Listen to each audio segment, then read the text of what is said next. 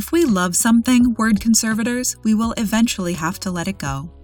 But when we can't stand something, as today's word can show us, it's best to get rid of it as quickly as possible. The word of the day is eradicate, spelled E-R-A-D-I-C-A-T-E. Eradicate is a verb that means to remove or destroy utterly. Eradicate was used by Morning Edition host Steve Inskeep in an episode titled Pakistan Still Struggles to Eradicate Polio that aired on May 18, 2018. The world is near wiping out polio except in countries like the one we visit next. 4 years ago, Pakistan had more than 300 cases of polio, and the government, the United Nations, and aid groups started a campaign to eradicate the virus. It is not easy because in order to vaccinate a kid, you need to find the kid several times over many weeks and give several doses of vaccine.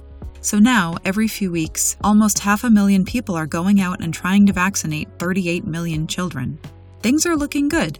There's only been one polio case this year, but getting down to 0 is tough. Eradicate comes from a Latin verb meaning to root out, which is related to English terms such as radical, the primary sense of which is of or going to the root or origin, and radish, an edible root.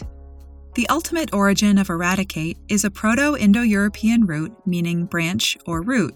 Other derivatives from this same root include the words root, wart, and orchard, all of which come from Old English, ramify, which comes from the Latin word for branch, and even licorice, which comes from an ancient Greek word meaning sweet root. Get to the root of it all with Word of the Day at dictionary.com.